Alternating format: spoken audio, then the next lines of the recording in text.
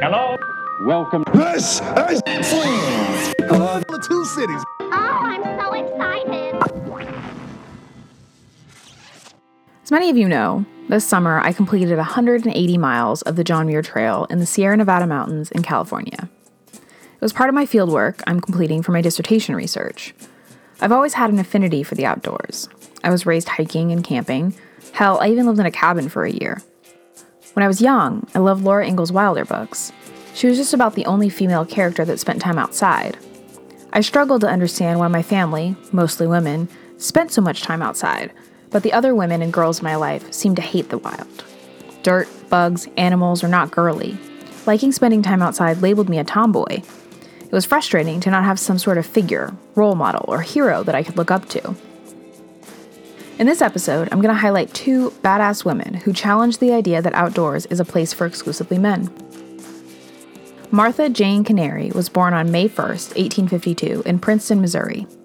Her father, Robert Wilson Canary, had a serious gambling problem, and her mother, Charlotte, was a prostitute.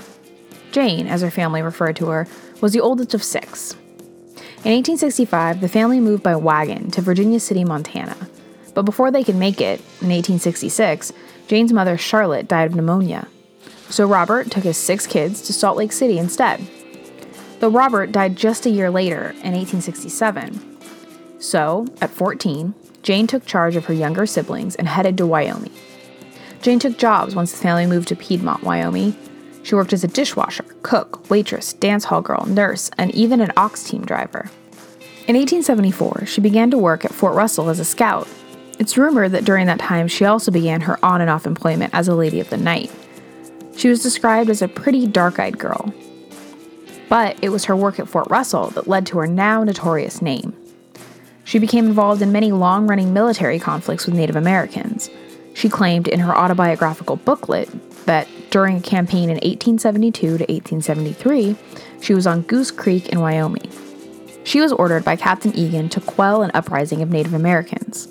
Over the course of several days, 6 soldiers were killed and several wounded. When returning to the post, they were ambushed and Captain Egan was shot. She was riding in advance of the men and turned to see Egan reeling in his saddle. She turned on her horse, galloped back just in time, and caught him as he was falling.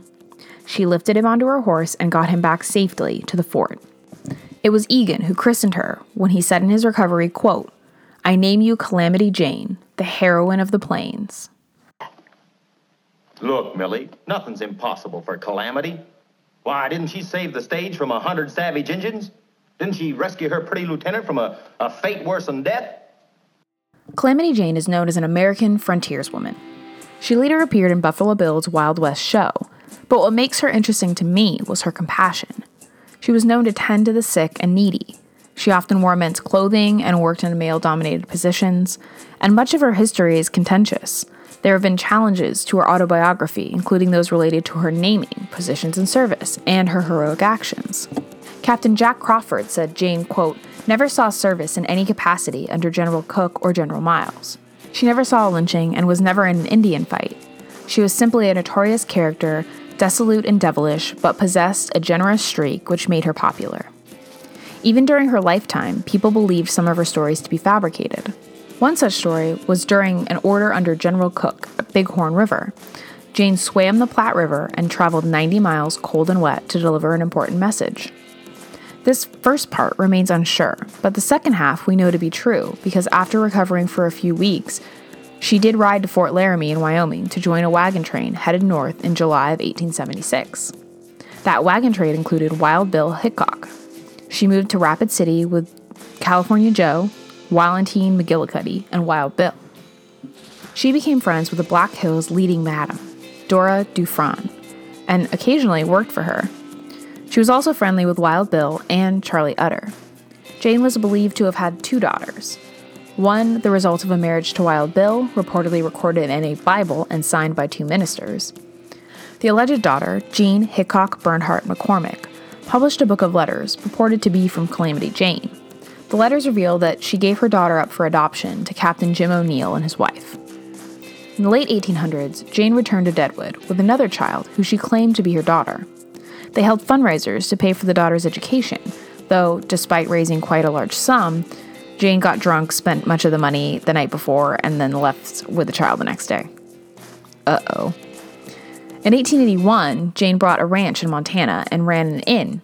She married Clinton Burke and moved to Boulder, where she gave birth to another daughter named Jessie, who was adopted by foster parents.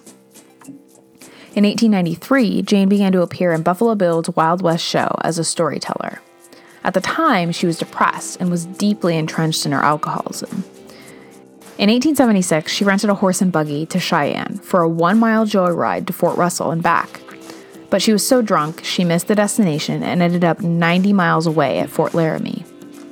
Though Jane remained in Deadwood for a time and once helped many passengers in a stagecoach by diverting Plains Indians who were in pursuit of them. When the stagecoach driver was killed, she took over the reins and drove the coach to its destination in Deadwood safely. She also nursed victims of a smallpox outbreak back to health.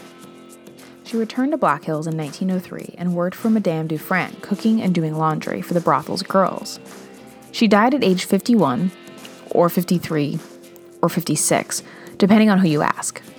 She was reported to be drinking heavily on the train toward Deadwood and became sick to her stomach.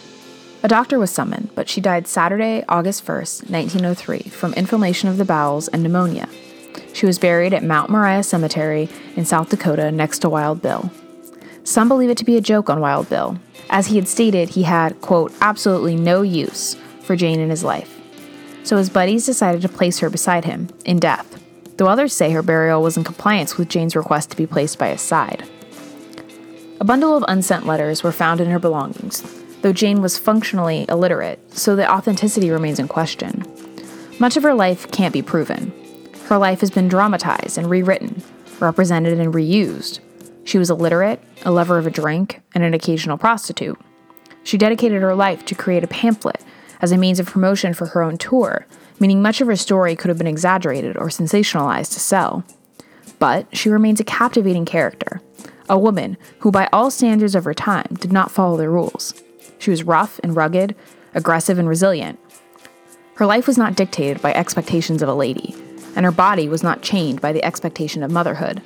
She lived as she pleased, worked hard for what she had, and remains known because she was unlike her peers. Mary Hunter Austin shared that in common with Calamity Jane. Mary Austin was born September 9, 1868, in Carlinville, Illinois. She was the fourth of 6 children. She graduated from Blackburn College in 1888. Her family moved to California that same year and established a homestead in the San Joaquin Valley. She married Stafford Wallace Austin in 1891 in Bakersfield. He was from Hawaii and graduated from Berkeley. For 17 years, Mary studied the Native Americans in the Mojave Desert. She began publishing on the topic, sharing the knowledge she had acquired. She was a profound writer, publishing novels, poems, critiques, and plays. She was an ardent feminist and defender of the rights of Native Americans and Spanish Americans. But her contributions to the desert lands of California is probably her most famous of achievements.